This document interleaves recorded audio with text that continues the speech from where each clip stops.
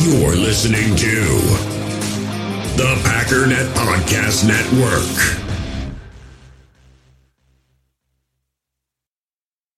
Another day is here, and you're ready for it. What to wear? Check. Breakfast, lunch, and dinner? Check. Planning for what's next and how to save for it? That's where Bank of America can help. For your financial to-dos, Bank of America has experts ready to help get you closer to your goals. Get started at one of our local financial centers or 24/7 in our mobile banking app. Find a location near you at bankofamerica.com/talktous. What would you like the power to do? Mobile banking requires downloading the app and is only available for select devices. Message and data rates may apply. Bank of America N.A., member FDIC.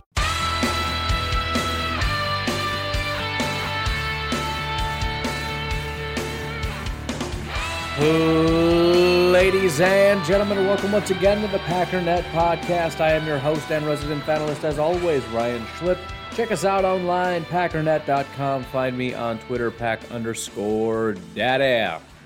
Well, what do you think? Do you think the Packers kind of achieved their goal? Because I kind of think they did. And by goal, I'm talking about what I talked about yesterday, which is to not only beat the Bears, because that was a given, right? I mean, that's stupid. Obviously, Aaron Rodgers and this Green Bay Packers team are quite a bit better than that trash Bears team.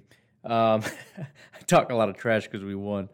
It's a continuation of Sunday a little bit. But no, I'm talking about the goal that says we're not just going to win. We're going to embarrass you.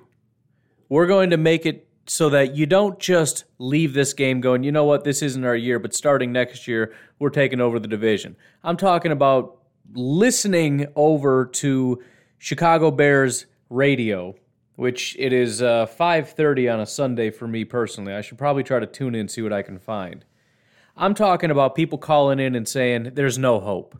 There's no fixing this. This isn't just about 2021. This isn't just a matter of once Aaron Rodgers leaves, we own the North. This isn't just a matter of if we can get a couple more pieces along the offensive line or whatever, then we're going to be dominant. That's not it. This team is not good at football. And as much as I truly hate to be the bearer of bad news for the Chicago Bears, obviously I would love to be able to give you nothing but great, wonderful news. What I said yesterday, whether it was meant to be a little hyperbolic or not, is in some ways true, and you can go back and find me saying very similar things in maybe slightly more polite ways for many weeks and months now. As Packer fans, what that translates to is all is not lost if and when Aaron Rodgers leaves, because at the end of the day, people don't just get handed championships. Teams still have to earn championships, and there's no reason looking at the Vikings and the Lions and the Bears to assume that they've earned anything. What happened in that game that I should respect? What, the pass rush? You guys had 3 sacks in the game. We had 4. I thought you had this dominant pass rush. Well, our offensive line, blah, blah, blah. Oh, your offensive line. Let me tell you a little bit about the Packers' offensive line. The Packers out-sacked you, and that's the only area in which you're better than the Packers, and you failed to execute the one area that you actually don't suck. You didn't win in sacks. You didn't win in interceptions. Your defense did not win. The Packers' defense was better than your defense today. Aaron Rodgers threw for more yards. He threw for more touchdowns. They ran for more yards than you did. We did. We ran for more yards than you did, and that's supposed to be your calling card, is running the ball. We had the top receiver, the top quarterback, the top running game, top defense, sacks, interceptions, pretty much every metric that there is. You think you're just going to be handed the North if Aaron Rodgers leaves, and that's an if Aaron Rodgers leaves? The guy that was just screaming, I own you? You think he wants to just walk away from what he's got here? Maybe. I don't know. But even if he does, what are you going to do to earn the North? You think the Packers are just going to, lay down and quit? Aaron Rodgers didn't just single-handedly crush you. He completed 17 of 23 passes for 195 yards and 2 touchdowns. That's not exactly a Herculean effort. You think there's no other quarterbacks in the world that the Packers can acquire that can manage a sub-200-yard game? I'm not trying to disparage Aaron Rodgers, but the fact of the matter is the idea that the only reason that you keep losing to the Packers is Rodgers is false. Aaron Jones isn't going anywhere. A.J. Dillon is not going anywhere. Devontae, despite your wildest dreams, is not going anywhere. Darnell Savage, who got that pick, is not going anywhere. Jair is not going anywhere. Stokes, we just drafted. Kenny Clark, who had 2 sacks in this game, is not going anywhere. The offensive line. The offensive line. David Bakhtiari, not going anywhere. We just signed the guy. Elton Jenkins, we just drafted him. Josh Myers, we just drafted him. And Bojorquez, which, granted he's just a punter, dude's 25 years old. We just picked him up. Just picked him up.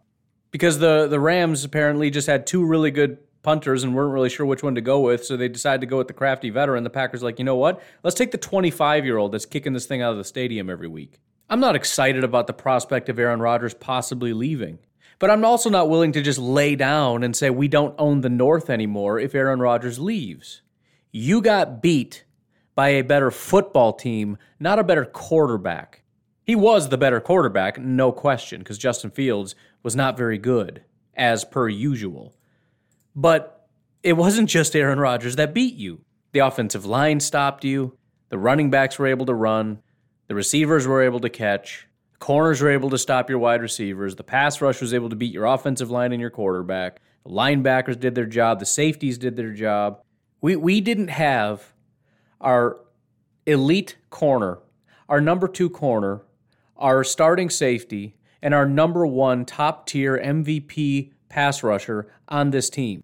Justin Fields was 16 of 27 for 174 yards, a touchdown, and a pick. Why? Explain to me why. Can anyone explain to me why? Why is that all he did against this defense? The defense that Bears fans like to laugh at and mock for being no good. It's not good, right? The run defense is terrible. The coverage is a joke. The Packers defense is always terrible, and they're hurt. They don't have their top-tier prospects. At one point, we lost Preston. We lost Kenny. We lost literally every premier person on this defense was gone. Jair Alexander, Zadarius Smith, Darnell Savage, Kenny Clark. We had Adrian Amos. That's about it. And Rashawn, if you want to throw him in that mix. That's it. Every premier player on this team gone. Even Kevin King was gone. And you couldn't do anything? Why? Why can't you run the ball when our defensive line is decimated with no Preston or Zadarius and no good defensive tackles outside of Kenny? Why can't you run the ball?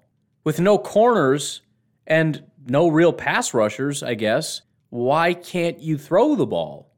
Is it because of Aaron Rodgers and once he's gone, your problems are fixed? I'm confused. How does this work? Sorry to tell you. And I know that you've been in a pit of absolute despair and the prospect of the Packers possibly falling off and becoming a bad team and paving the way for you to ever have any chance or any hope of being a good football team. Unfortunately, the only thing you're hoping for is for the Packers to fall off, which there's no real reason to expect them to fall off tremendously. But here's the bigger problem. Even if they do, so what? Even if the Packers go 0-17 next year, so what? What does that mean for you? Who can you beat? Who can you beat? Can you beat the Vikings? I don't think you beat the Vikings. I think the Vikings are better than you. Can you beat Cleveland? Can you beat Arizona? Can you beat Dallas? Can you beat Seattle? Can you beat Buffalo or Tennessee or Tampa? Can you beat the Chiefs? Can you beat the Rams? Can you beat the Chargers or the Ravens? I'm glad you're happy about Justin Fields. Your team sucks. Your team sucks. And it's because you have a terrible GM and a head coach that doesn't know what he's doing. And the quarterback so far has not proven to be anything other than a subpar quarterback. So much so that Andy Dalton, no question up to this point, has been a better quarterback for your team. Which is why they didn't want Justin Fields to play over Andy Dalton. Now, Skip Bayless is trying to be relevant now. Saying Aaron Rodgers basically played like garbage and had the audacity to say, I own you. Dude, by every definition, he does. Okay.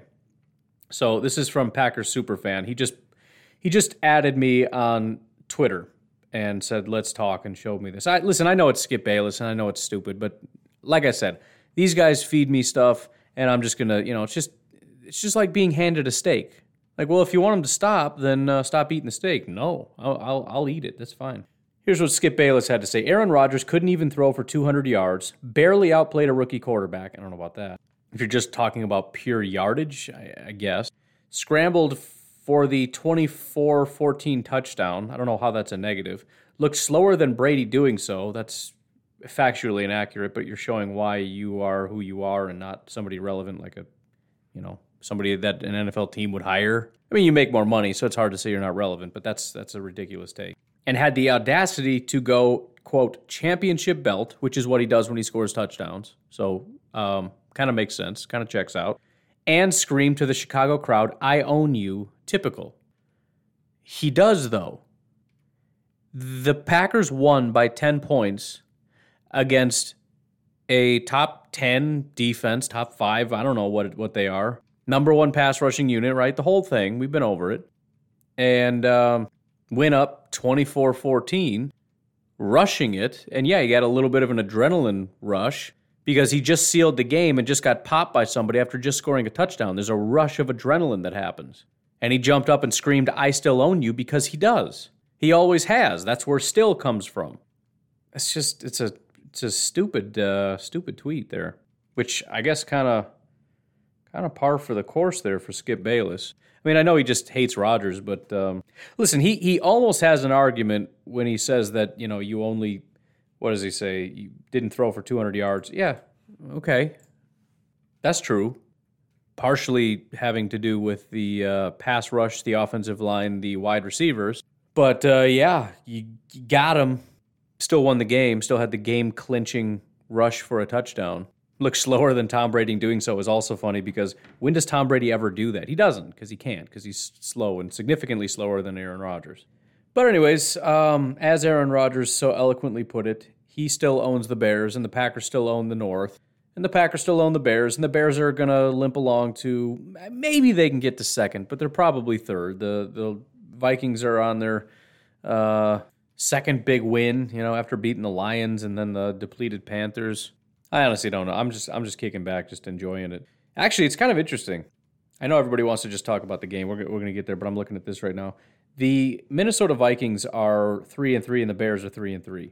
The Vikings have a bye, and the Bears are going to play Tampa. So the Bears are going to be 3-4, and then they'll play the 49ers, probably be 3-5. Play the Steelers. I don't know. How is that? How does either team, that's going to be the first 0-0 tie in the history of the NFL. But they may be loss or winless up until their bye, and then after that they get the Baltimore Ravens. So let's say they win one game. They're 4-6 by week 11 before they play Detroit. The Vikings are 3-3. They got Dallas, that's probably a loss. Baltimore, that's a loss. Chargers, that's a loss. Packers, that's a loss. 49ers, that's probably a loss. And again, maybe they win one of those. So they're looking at about 4-7. I mean, how many wins are here? I mean, again, the Steelers maybe is a win because their offense is so bad. The Bears might be a win for Minnesota. Rams is probably a loss. Packers is another loss. Bears might be another win. I mean, these are rough times. And granted, the Packers have a lot of these to go through as well, but there's some optimism that they can win. They got Washington. That should be a win. Arizona, Kansas City, Seattle, Minnesota, and the Rams. That's a rough little gauntlet, but we went through a gauntlet already. Seattle, we don't know if Russell is going to be playing. That obviously makes all the difference in the world. Kansas City is massively iffy. I mean, that offense is terrifying, so hopefully we get some of our defensive pieces back. But their defense is putrid, horrible, terrible.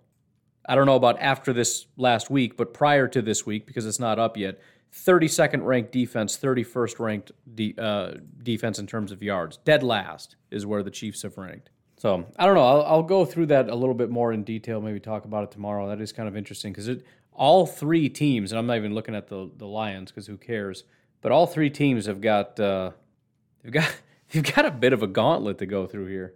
And the Lions are one of the few, if not the only. How many teams haven't won a game? And they got the Bengals, should be a loss. Rams are a loss. Eagles, I don't know, but they're on their way to getting a quarterback next year, whichever one that may be. But looking at number one overall pick at this point. But anyways, why don't we rip through a couple stats real quick. Obviously, the score 24-14, Green Bay Packers win. We'll rip through the stats. We'll take a break. We'll come back, talk about a few other things here. I mentioned Aaron Rodgers, 17-23, 195, and 2 touchdowns. Aaron Jones, 13 carries, 76 yards, 5.8 average, phenomenal. A.J. Dillon, 11 carries, 59 yards, 5.4 average, phenomenal. Aaron Rodgers, 7 carries, 19 yards, and a touchdown. Devontae Adams, only 4 receptions, which is going to kind of work against him breaking the record, but still 89 yards is a pretty high number. And again, this is a stiff team to play against. Not every team we play against is going to have a dominant defense. At some point, we're not going to face some of the best pass rushers in football, although I don't see it letting up too much over the next couple weeks. Aaron Jones, again, running backs kind of stepping in as that number 2 receivers. Aaron Jones, 4 receptions, 34 yards and a touchdown. Lazard, 3 receptions, 27 yards and a touchdown. Mercedes, 2 receptions, 17 yards. Amari, 1 reception, 14 yards. I loved that, by the way. I'll talk more about that in a minute. Tunyon caught 2 for 10 yards. I don't remember that at all. I think I'm just so underwhelmed by him overall that even when he catches things, my brain doesn't acknowledge it. Josiah DeGuara, 1 for 4 yards. Savage with a pick. Number 1 tackler was actually Rasul Douglas, who a lot of people really, really liked. I'm excited to see what he grades out as next week because it was very clear that when he came in, things cleared up. Again, staying away from details at this point. We'll do that after the break. But surprising to see him lead with only 5 tackles. Devondre Campbell with 4 and Dean with 4. So the number 1 on the team was 5, which is surprising. Sacks for the team, 1 for Dean Lowry, 2 for Kenny Clark, 1 for Jonathan Garvin. And then we had Mason Crosby, 1 for 1 on his field goals, doing just fine. That was a 39-yarder and was 3 for 3 on the extra points. Bojorquez, freaking Bojorquez. Now, granted, slight asterisk next to it because it didn't land 80 yards down the field. It rolled, but still, 3 punts, 56-yard average, 82 yards was his long. And I was saying on the live stream, when he kicked that, I thought this is going to be a terrible punt. I think that might have been the one I think hit the ground, and so he had to hurry and kick it. And the fact that I saw that on the screen for so long, it was such a line drive. I remember thinking this is going to be horrible because line drives that are that straight on, if the guy catches it, he can run for 20 yards before anybody gets to him. But he kicked a line drive that went over the guy's head. He tried to backpedal to go get it, couldn't get to it, and then just left it. But man, that was crazy. Kylan Hill, 1 return, 23 yards. Amari Rogers, 2 returns, 16 yards, 8-yard average. I actually liked what Amari did today. I was happy about it.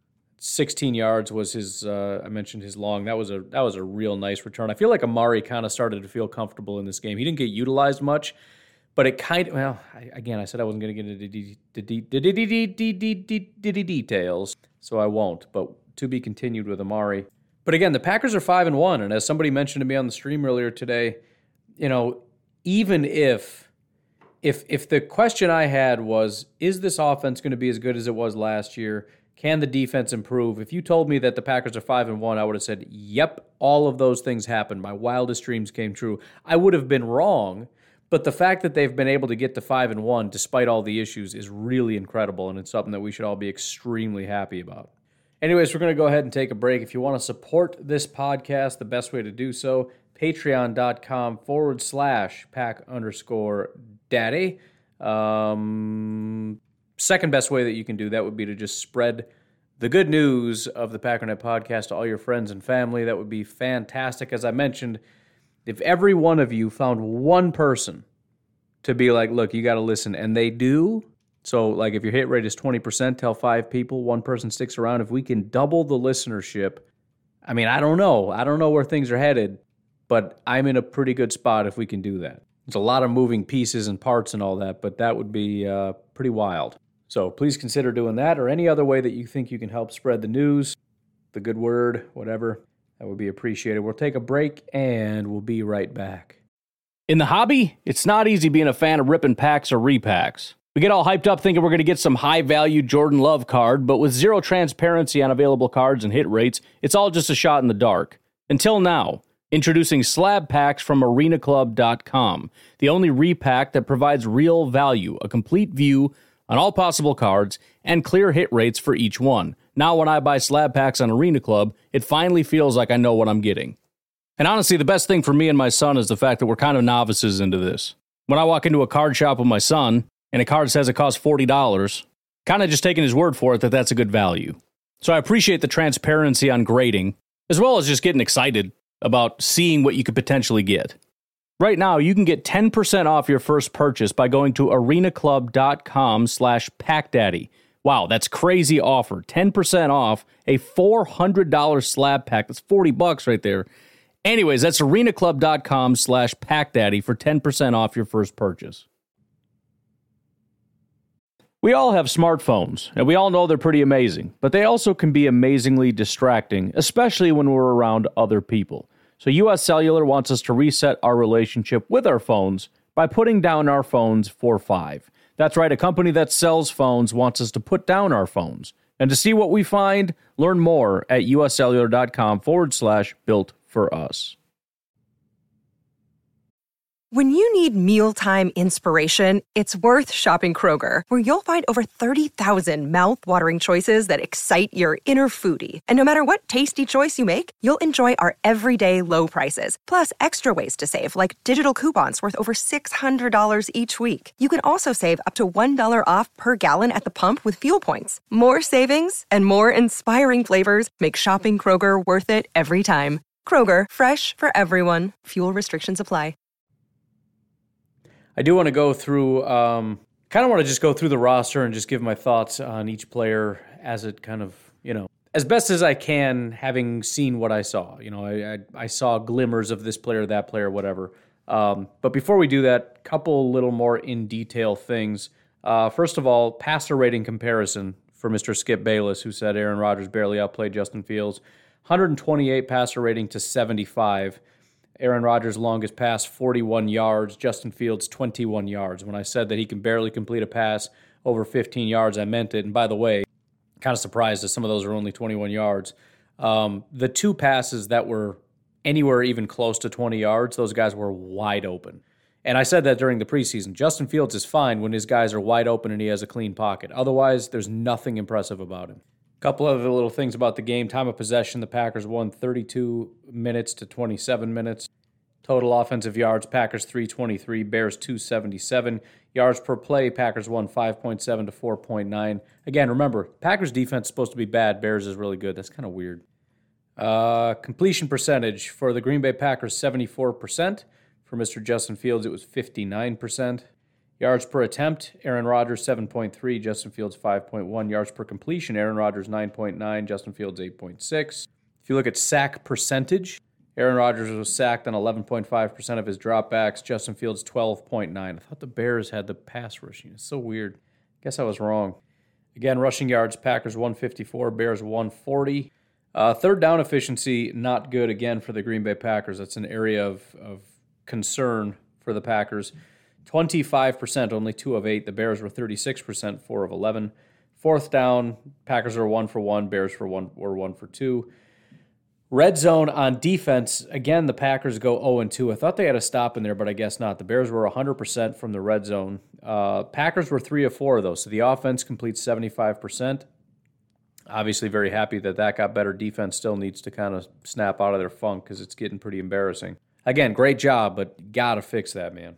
The goal can't be for other teams to just get to the other team's 20, especially since they're starting at their own 30 because our special teams is not great. If we're just saying if you can get from the 30 to the 20, you get 7 points, that's pretty wild. And again, not every team is going to be the Bears and the Steelers. I mean, you start going up against the Chiefs and the Cardinals, and you start talking about from 30 to 20 is 7 points, it's going to get ugly fast. A couple little tidbits from PFF. They like to get some real instant reactions out there. One of the negative ones, this is a fantasy football thing, but they have cut, start, and monitor or something, I don't know. But the person they said you should cut from your roster is Robert Tonyan. Says, for a 5th time this season, you could count the number of receiving yards Tonyan had with your fingers. Green Bay has too many other weapons on offense that it prioritizes, and Tonyan plays only in certain personnel groups, making him too inconsistent. There are plenty of tight ends with more secure roles who are available on the waiver wire. So clearly, whatever success he had, which again was largely just touchdowns for Tonyan last year, it was very similar to Kyler Fackrell getting a bunch of sacks that one year. I feel like that's what Tonyan was last year. He didn't grade out very well as a tight end. He didn't really kill it with stats in any real category. He didn't kill it on a week-to-week basis. It was kind of fluky. He just got a bunch of touchdowns is mostly what he did. But whatever. I'm glad that he did that, I guess. Hilariously, looking at the overall game recap, though, let's just start with the opening paragraph because it makes you feel good. The Chicago Bears started hot and finished hot offensively, but the Green Bay Packers dominated the bulk of the game en route to 24-14 victory Sunday. Both teams struggled to protect their respective quarterbacks as sacks killed the number of drives. The win puts the Packers in the driver's seat in the NFC North with a 2-game lead over Chicago. Continuing on, talking about the quarterback, again, makes me smile. It wasn't a banner performance from Aaron Rodgers by any means, but he did more than enough against the team he owns. It says they leaned on the run game heavily all day to try to avoid obvious passing situations to put Rodgers in harm's way. Let me pause there because that's an important point of emphasis, again, for Mr. Skip Bayless and anybody else that wants to point to Aaron Rodgers having a bad day. And again, I want to highlight in a minute that I wasn't overly impressed with Aaron Rodgers. I feel like it was a very similar performance to what we've seen all year, where there was a lot of like, yeah, that wasn't great, and then just a handful of like, all right, good, you can still like pass the ball relatively consistently. Thank you for completing that pass. They said at halftime, when the halftime was over and they had the sideline reporter come over and say, she talked to the coaches, which I was surprised that Matt LaFleur just told her so openly because it was going to be televised. Apparently, Matt LaFleur just told her, we're going to run the ball a lot more. Point is, the goal of this game was to really lean on the run, and it was successful, and they kept doing it. Again, both running backs averaged over 5 yards per carry. They're avoiding sacks. They're avoiding all these other issues. They ran the ball. They did it effectively. And, yeah, it's hard to get a lot of passing yards when, you don't pass very much. Again, his yards per attempt weren't bad. So, in other words, if you up the amount of attempts he has, the yards would have gone up. But he didn't throw the ball very much. Anyways, looking on to running backs here, it says Aaron Jones continues to look worthy of the contract Green Bay handed him this offseason. That warms my heart so much to say in that sentence because there was like a 95% chance that we were going to be kind of iffy on whether or not that contract was worth it because it just never, ever, ever pans out. It's not over yet, but oh my goodness, that makes me so happy. Continuing. He gained 76 yards on 13 carries with 3 broken tackles, but his masterpiece came through the air on what looked like an afterthought dump-off from Rodgers. Jones stiff-armed past Deshaun Gibson en route to an improbable score. That really was ridiculous, by the way. And Aaron Rodgers, I said this in the stream, he does that every week. Every week there's at least one game where hopefully he gets a couple, turns into literally, me in my living room jumping and jumping and jumping. I must do like 500 jumping jacks in my living room. They're not like literal jumping jacks, but it's mostly like jumping and punching the air, hurting my shoulder in the process, high-fiving my son, just going. Aaron Jones contributes to more of those. Aaron Jones and Devontae. So many, but especially Aaron Jones, because Devontae, it's a fist pump because, yeah, that was a big catch. And then he gets a couple after the, couple yards and goes down. Sometimes he has a big breakaway kind of thing, but with Aaron Jones, it's always like, ooh. You know what I mean? Like it doesn't ever look like it's going to be something until all of a sudden it's something, and then it's really something, and then it's, oh my goodness, this is really something. And Dylan's starting to get a couple of those, which is getting me excited. Dylan's got a couple like, there he goes. Anyways, we'll skip wide receiver because they don't really say anything super interesting there. But as far as the offensive line, considering the opponent, the Packers had to be happy with their performance of the offensive line. While they had some help from a play-calling perspective, the unit as a whole combined to allow only 6 pressures on the day. That's an important note that I didn't know until I read this. But you look at 3 sacks and say, the offensive line struggled in this game. They were giving up like 11 pressures pretty consistently in the previous games. The only difference is they converted a lot of these into sacks. There was a lot of real big miscommunications in which guys never got touched and just got a free run at Rodgers and brought him down. But as far as how many times he actually got pressured, it was low. Now, again, throwing the ball less contributes to less overall pressures, but 6 pressures is a low number. Continuing on, that was with center Josh Myers getting hurt 2 snaps into the game. While they had a couple miscommunications that led to sacks, their play was instrumental in that win. And again, it wasn't even necessarily getting beat. It was stupid mental error. I'm not saying they never got beat because they did. There were 6 pressures and 3 sacks, and 2 of those sacks at least were just blatant miscommunications, and it looked like Newman might have been a big part of that, but we'll see. One of the more shocking things, because I was very disappointed in them, this is why I like to read PFF's breakdown before I launch into any tirades, about the defensive line. This is going to make so many people so mad because they love hating Rashawn Gary. It won't show up in the stat sheet, but Rashawn Gary had one of the best performances of his young career. He had 4 pressures on 33 pass rushing snaps, as well as 3 stops in the run game. The unit outside of him struggled to consistently make plays in the run game and was gashed at times.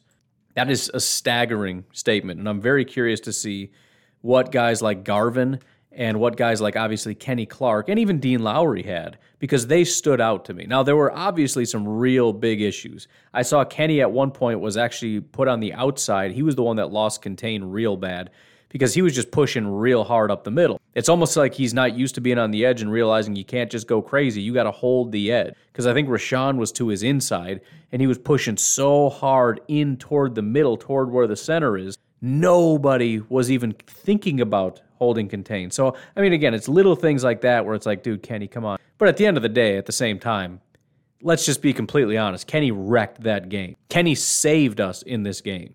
There's a universe in which we don't win because of if Kenny doesn't play like he played. Some of those critical sacks and that one play where Kenny didn't even get to him, but he was up in his face and made him super nervous, and they showed the replay later. And we saw that he had a guy screaming down the field. That was the most wide-open walk-in touchdown of the entire day to, I think, Allen Robinson, if Kenny wasn't there just putting him all in a tizzy.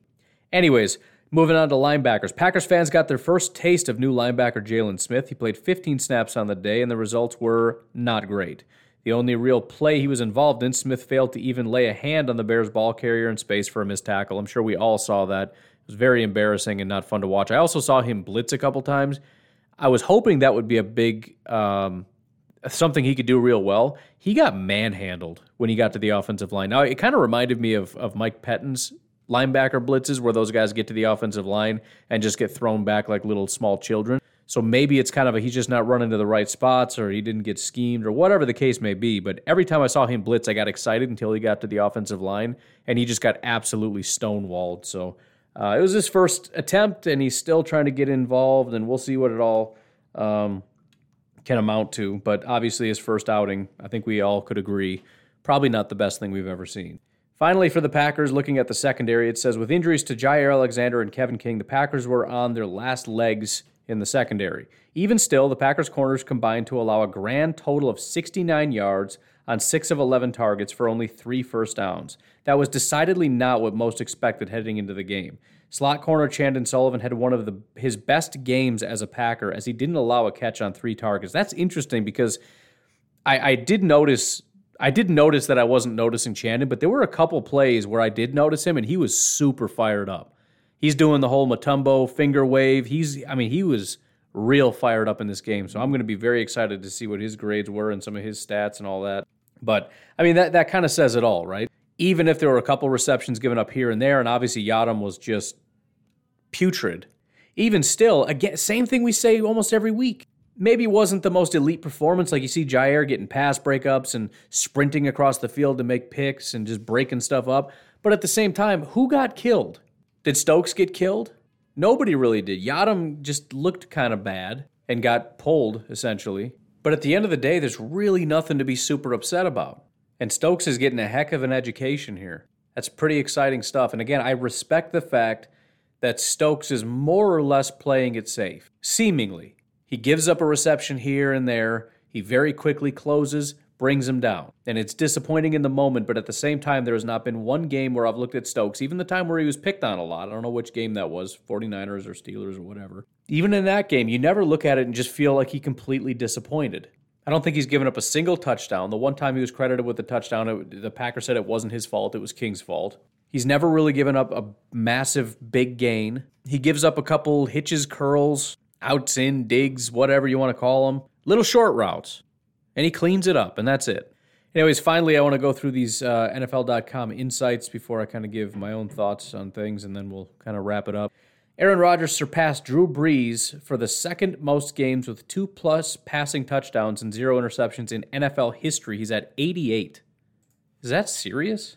That's insane. 2 touchdowns and no interceptions. Obviously not consecutive, but that's a lot. 88 games. Makes sense, though. I mean, it's a rare day where Rodgers doesn't have a 2-touchdown, no interception day. I mean, that's pretty standard day, I guess. Oh, here's a stat. The Chicago Bears have 463 passing touchdowns, including the playoffs, since Justin Fields was born March 5th, 1999. Aaron Rodgers has 469 career passing touchdowns since entering the NFL in 2005.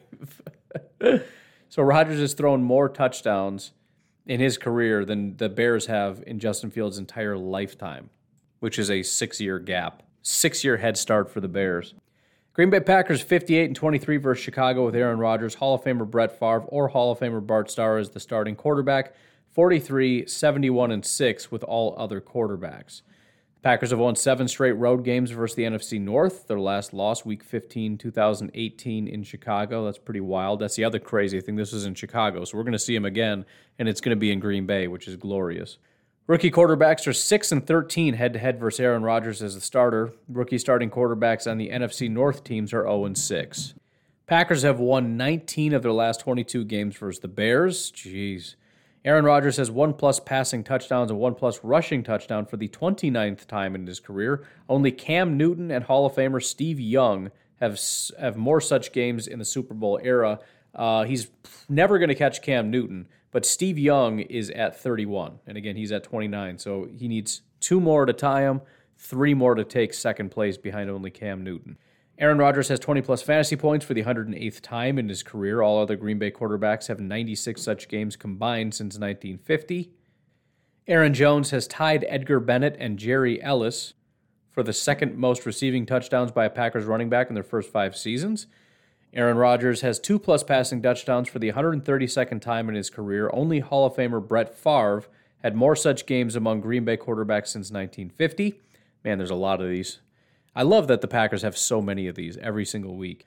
Aaron Jones has 95+ scrimmage yards in 5 straight games, the longest Green Bay streak since Eddie Lacy in 2014 and 15.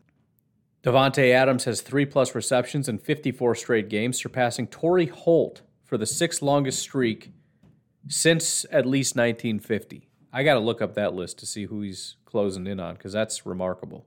Anyways, real quick, just want to give a couple thoughts that I had. First of all, Aaron Rodgers. Again, I thought he did fine. He definitely is not MVP Aaron Rodgers. I thought he did a great job of just kind of staying within the system and just doing what needed to be done to get things done. The problem is he gets this little bug once in a while where he doesn't feel like it. He doesn't feel like staying within the structure and just taking what's in front of him and working your way consistently down the line. Now, it didn't happen all that often. But today was a bad day on deep passes. It just was. He missed Davante deep down the field. He missed Lazard deep down the field. He missed Tonyan, which the Tonyan one really upset me because Mercedes Lewis, I believe it was, or A.J. Dillon, wide open in the flat. Just give it to him and get the easy yards. It's not like it was 3rd down. Give it to him, get the easy yards, potentially a 1st down. He decides he wants to throw it to Tonyan, who's absolutely covered. Not only did he not catch it, there was a guy behind him who almost picked that ball off. Every once in a while, he gets it in him where he's like, I'm going to get a big play here. This is going to be awesome. He's sort of getting back to that I don't want to throw to the check down thing. He's doing it, but even when he does it, it takes way too long. I don't know how many times I've screamed, throw it to Mercedes, throw it to him. He's open, he's open, he's open. And then finally, after 3-4 seconds, he finally dumps it off to him. And even with all that time, Mercedes Lewis or whoever catches it has the opportunity to turn up the field and get 3, 4, 5 more yards. Imagine if you got it to him instantly before the defense realized, hey, there's a guy wandering out there by himself. We should do something. Now, maybe if the defense isn't doing anything and they're just kind of hanging back regardless, you're like, all right, I got a couple seconds to throw it to Mercedes because they're not closing in on him. I don't know, but that's my only real critique here, aside from the fact that, again, he's kind of just iffy on some of these deep throws. I think if he could have hit Davante early, that was a walk-in touchdown. There's a good chance. He just missed him. And again, I know he missed Lazard deep down the field, so he didn't have the greatest day in terms of accuracy. And again, when the offense was really doing a great job working its way down the field, he decided that he was going to rely on his arm, which hadn't been super stellar, to make a big play rather than just working with the system that's working really, really well. Now, again, if you've got a play that's designed and the guy's running wide open down the field, of course throw it to him. But I'm saying don't throw it to a guy that's covered when you got a guy wide open on like 2nd and 7. That's completely unnecessary. Offensive line as a whole, I can't really speak on it, but I will say the right side clearly looked worse than the left side. It looked like, to me, Royce Newman was the main culprit there. And And a lot of it really is just the fact that it's a zone blocking offense, which means you're not just manned up on a guy. You got to cover your zone. And so that looked like there were at least 2 different times where a guy got passed off, and I believe it would have been Royce Newman. I'm not entirely sure. The one time I believe was for sure. I believe it was Khalil Mack kind of went to the inside of Billy Turner. Billy Turner kind of just like, all right, passing him off. You go do your thing. And Royce was just not even looking. He was staring at somebody on the other side, which is not what you're supposed to do. You stand in your zone, you keep your head on a swivel, and as soon as somebody gets passed off to you, you take them on. He just let him run right past him. So fortunately, it's if you had to pick between mental and physical, especially offensive line, I would choose mental because you can learn these things. This is a critique. This is something that when you get in the film room, you say, this is what you need to be doing, not staring at that guy because you think you know what's coming. Pay attention. But again, only 6 pressures means when they got manned up head-to-head, a lot of these guys were not losing. They won those physical battles up front. So again, overall, I thought they all did a really good job. We'll get a little bit more detail as time goes on. Tight end, hilariously, Mercedes Lewis is by far our best tight end right now as far as blocking and even receiving, especially with his yards after the catch. I mentioned Tunyon. I already talked about that. DeGuara, was nice to see him get that 1 reception. Kind of getting skeptical that he's going to be a major factor at all, much less this year. But we'll see. You got to kind of work your way up to it, especially when Mercedes is obviously the guy. It's little things like that reception where you think, all right, something to build on. Let's continue down that road. Wide receivers, Randall Cobb. Again, one thing I'd mentioned is if Randall Cobb can just be what all these other guys have been in previous years where they have like 1 game here and there, I'll take it because it's one more guy that can get 1 more game. That's all he's been so far. He had 1 good game, otherwise he's been kind of invisible. But whatever. It was a great game. It was a great performance, and hopefully we're going to see him again kind of pop off. Lazard, it felt like for the first time, really got into his groove. You started to see him pluck a couple nice ones out of the air. But I think my favorite, well, first of all, Equanimeous St. Brown deserves a resounding round of applause for his fantastic touchdown catch that the referees stole from him. But make no mistake, that was a touchdown catch. He caught that pass, strong old hands, just ripping that thing out of the air. Gets his feet down in bounds, beautiful touchdown. But Amari Rodgers is the one that kind of got me excited. The reason being, I said this a couple weeks ago. You're starting to see him do these motions, and he's consistently used just as a decoy. And I said, one of these times they're going to hit that. They're actually going to throw it. And they did it this week, and I thought it looked beautiful. I really did. There's just his ability to move at a fast clip, and then when the ball was thrown to him, which beautiful pass, it has to be, otherwise he's going to have to stop and redirect his body, his motion, whatever. But his ability to catch and turn his body upfield and basically not slow down at all. Some guys, they kind of stop, catch, turn, like Devontae does that on like wide receiver screens. Turn his body, catch, turn his body again, and then somehow, despite this really slow, clunky-looking thing, is able to break 2 tackles and run up the field for 15 yards. I don't know how he does that, but he does that. That's why those wide receiver screens, I hate them because they look like they should never work, but we actually do quite good. This obviously wasn't a wide receiver screen, but I'm just saying his ability to run with and change direction and catch a pass without even slowing down a little bit, and he got north and south real fast, and then you got that big old body to where he was able to not only run quickly and make a play, but actually break a couple arm tackles and get some extra yardage. I think that really is something obviously they want to slowly build up on, but that's something, all they really did is said, I want to try that once this week. That's all they said. Because you got to remember, they're not going to go back and say, okay, now we're going to run that like 5 more times because that looked cool. No. The game plan was, I just want to try that. They found their opportunity. They said, let's try it right here. This is a good spot. Let's try it. Now they go back and they watch the film. I think they're going to like what they saw. I think we're going to be seeing a little bit more of that and other things like it. And again, it's just like with MVS, it's the threat of it. It's the threat of it that'll kill you. And there's so many things you can do with that. Once he goes in motion, first of all, the defense has to decide how seriously we're taking this. And if it's man coverage, you got a guy sprinting down the field, and that's just going to mess you all up to begin with. But you've got so many options. You can throw it to him and watch him make a big play. You can hand the ball off while you can, for example, pump fake like you're throwing it to him, try to get the running back or the linebackers to head over that direction and hand the ball off. And while the linebackers are hesitating to see if you actually release the ball, the offensive line has gotten up to that next level and is cutting off the linebacker. That kind of stuff. You can run screens the other direction while he's doing that. right? You know, the running back comes up and blocks as you're throwing to Amari Rodgers, except you don't throw it, you pull it, you turn around, and as the running back disengages from his block, you throw it to him, the blockers are out in front, you know how all that works. The point is, this is what I love about Matt LaFleur's offense, is this is how it works. And as a defense, how in the world do you stop this? Because if you're going to play fast and physical and really do a good job of stopping a play, you got to commit to it. And the whole point of Matt LaFleur's offense is we want you to commit. We want you to commit to that because when we do this, everybody's off base. Now, it relies on the Packers' offense really being able to execute, but they've done a good job of executing, and it's just such a beautiful thing.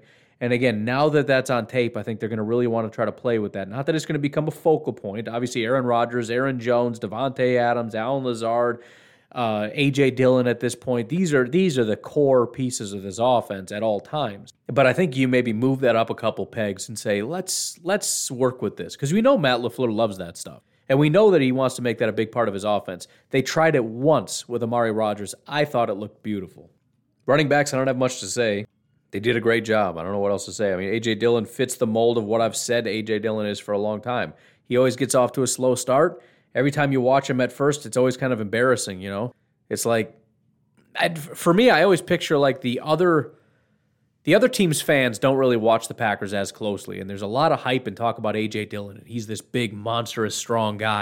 And again, he's way too upright of a runner for me. He doesn't bring all that power all the time. And so when he just kind of plods into the line and doesn't go anywhere, it's like, oh man, people are going to think this guy sucks. They're going to be laughing at him.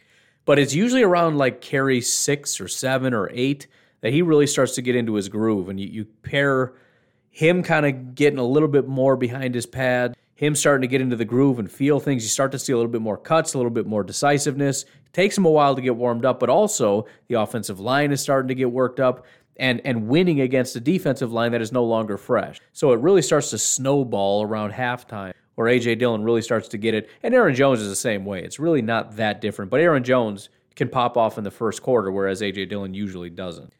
Defensive line, again, I kind of talked about it. Kenny, I thought, did fantastic. It wasn't perfect. The one thing I did notice about the defensive line that bothered me was they reminded me of the old Packers, the Mike Pettin Packers, where they were really spread out. There were a lot of times where guys were, there was a lot of space between these guys.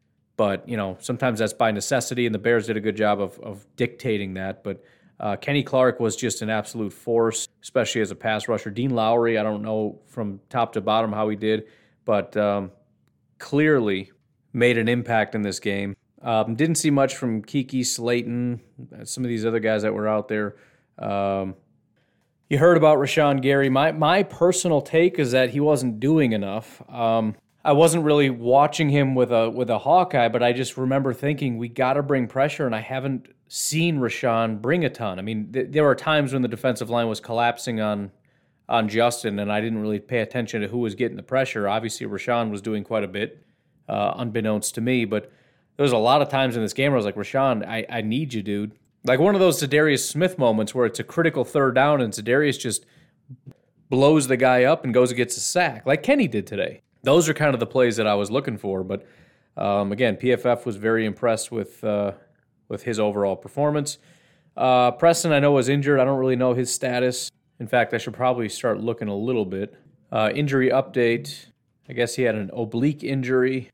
By the way, Josh Myers, the news on him is that Matt LaFleur said, I don't believe it's a season-ending injury, which a lot of people took as a positive. I wasn't super happy to hear that, especially phrased that way. I mean, I guess it's good, although it still could be season-ending because that wasn't very definitive. Anyways, I've been looking around. I don't really see anything.